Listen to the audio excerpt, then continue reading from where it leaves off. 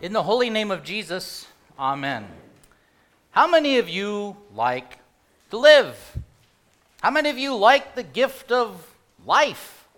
I mean, we're all living, breathing, drinking, sleeping, eating people today. We all walked in here today living.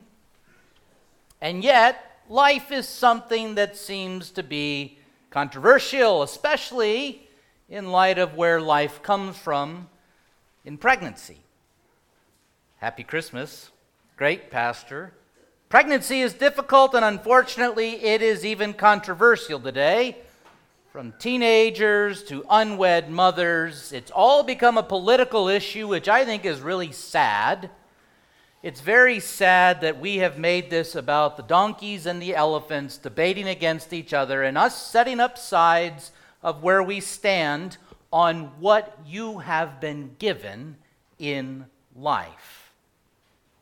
If you are a Christian, then the Scriptures demand us to uphold life, all life, as a gift. It's very sad that we will uphold all of the lives of the endangered species, the squirrels, the dogs, and the cats, and yet, when we talk about our own life, either being unborn or even elderly, well, we can do what we want with it. But here's the thing. I might be making you a little uncomfortable here today, but I want you to think about it maybe this way. You at one time were an embryo, right? You went through the whole process of gestation, right? You didn't ask to be given life, right? You didn't even ask to be born. You are here. And how dare we deny that to others who are not here with us after birth?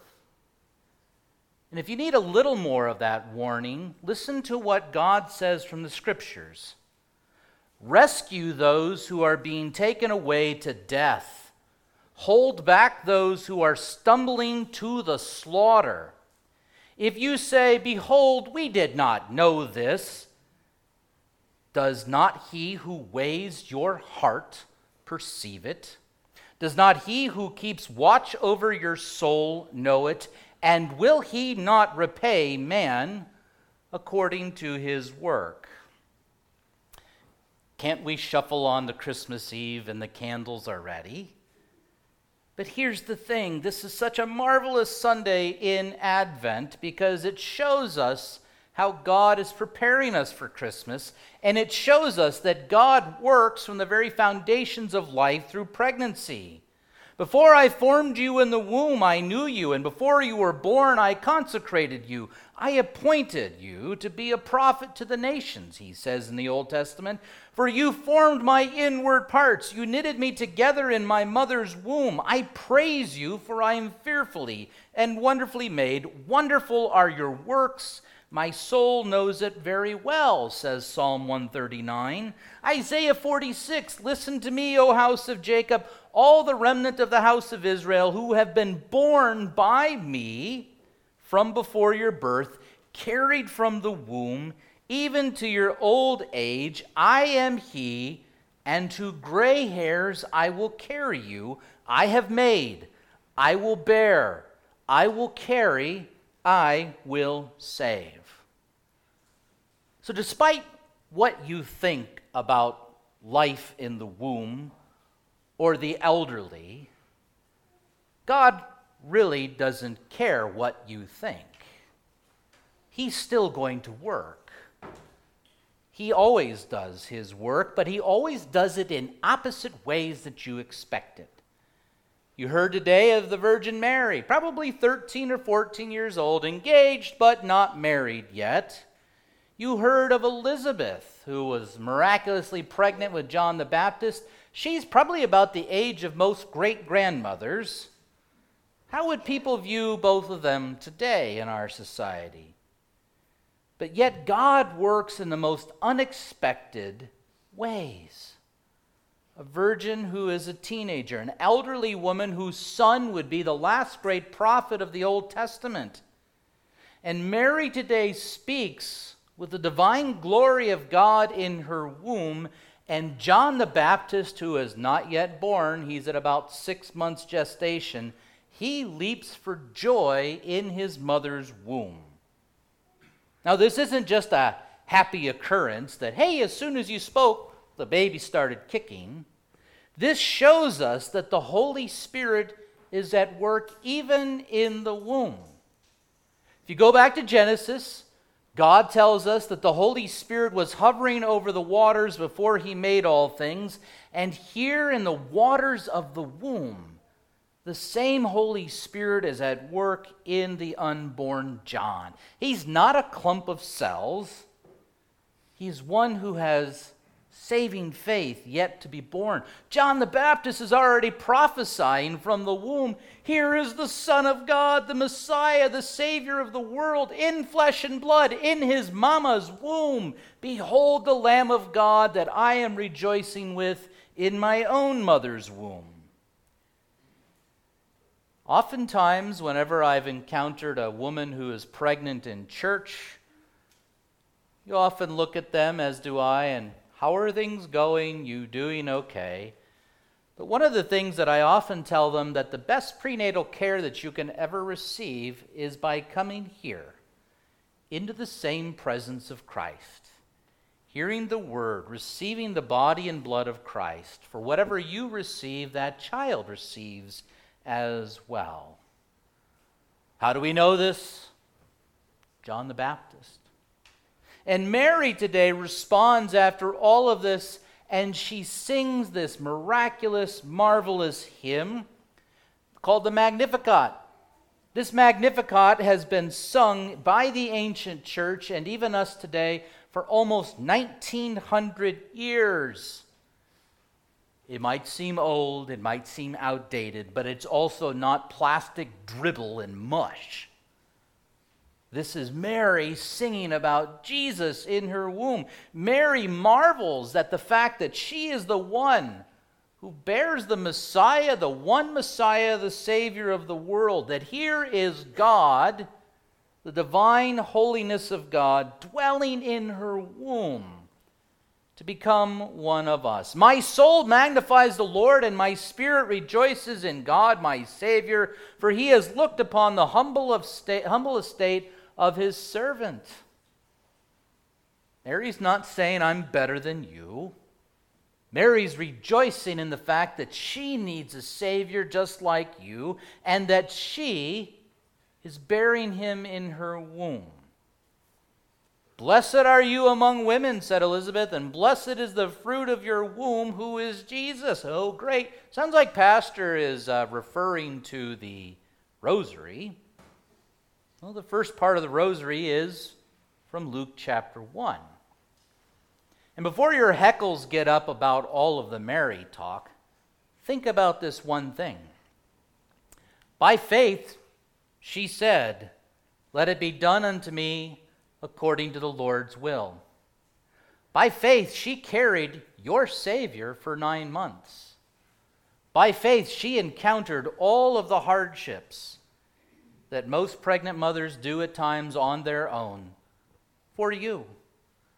By faith, she carried that unborn child. She gave birth to the Messiah. She nursed him. She changed his diapers. She raised him along with Joseph for you.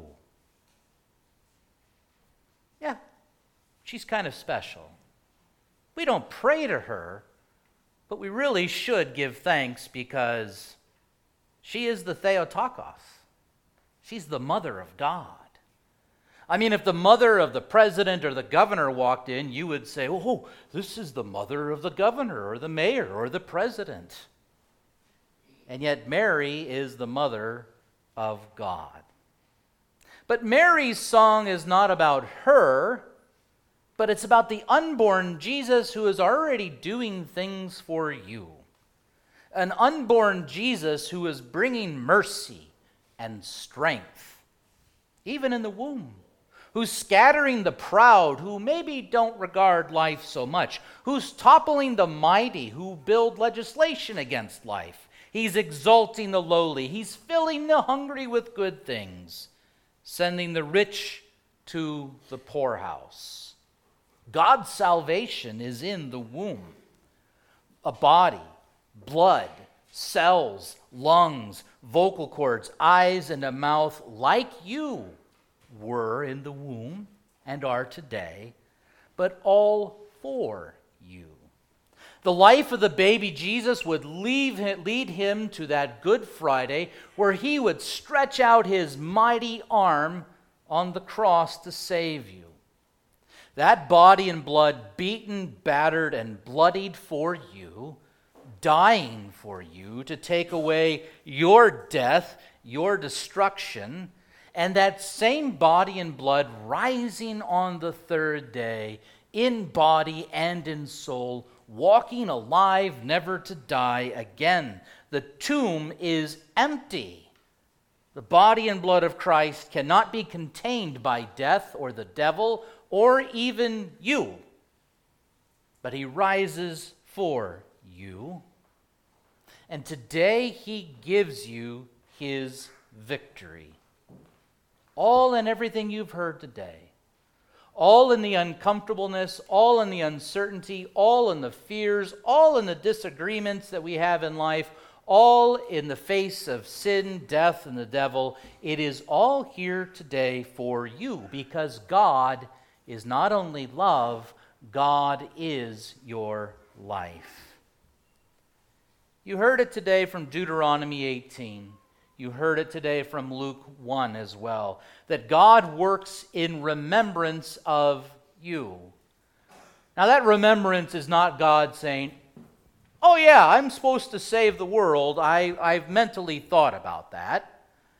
In the Old Testament, the word there for remembrance is not just a mental memory, but it is the fact that God in his remembrance acts for you. He gives you something while he draws you to himself.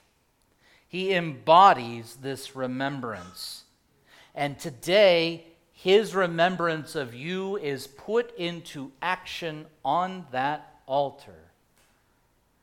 At this altar, you receive the life of the world, the body and blood of Jesus Christ given and shed for you for the forgiveness of all of your sins. It's right there. The divine glory enfleshed in bread and wine for you.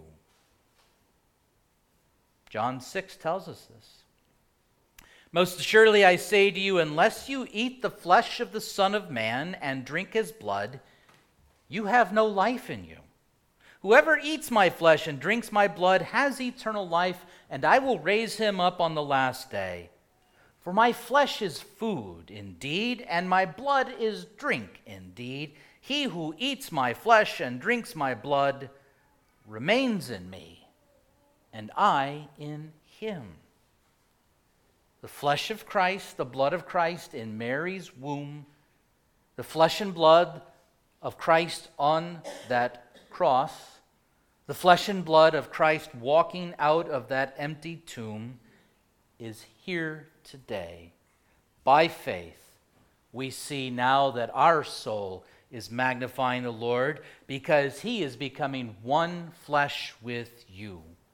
His body is now becoming your body. His blood is pulsing through your veins as you receive this gift.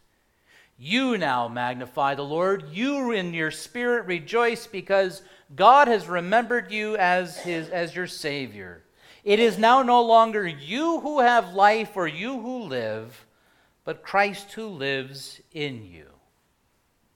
Or as Paul reminds us, do you not know that your body is a temple of the Holy Spirit within whom you have from God?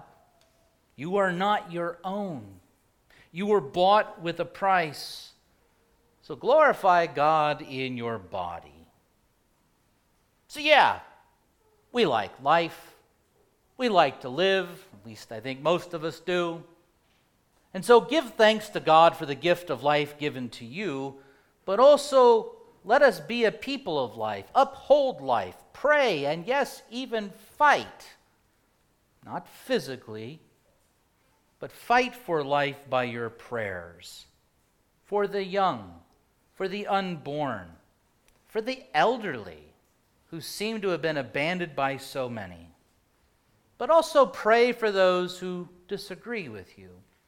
Pray for those who have encountered these things. Be a people of peace and mercy and forgiveness and love toward those who may not agree with you or may not like life. This isn't about being militant and arguing and everything else. It's about simply pointing to the fact that we've all been given life, and God is life, and God works in the womb and with the elderly, and God works his life-giving life for you today. You are filled with forgiveness and trust and comfort that he will see you all the days of your life. And as we round out this Advent season, yes, even on Christmas Eve day, be reminded that this Advent season we have focused on his second coming, where he will return to judge the living of the dead, and he will raise you and all the faithful with that new body, that new blood, in body and soul, to behold him with earthly, fleshly eyes, to hear your fellow saints singing with earthly, fleshly ears, and to sing his praises, and to feast at the marriage feast with your earthly mouth that will never die. To Christ alone be the glory forever and ever. Amen.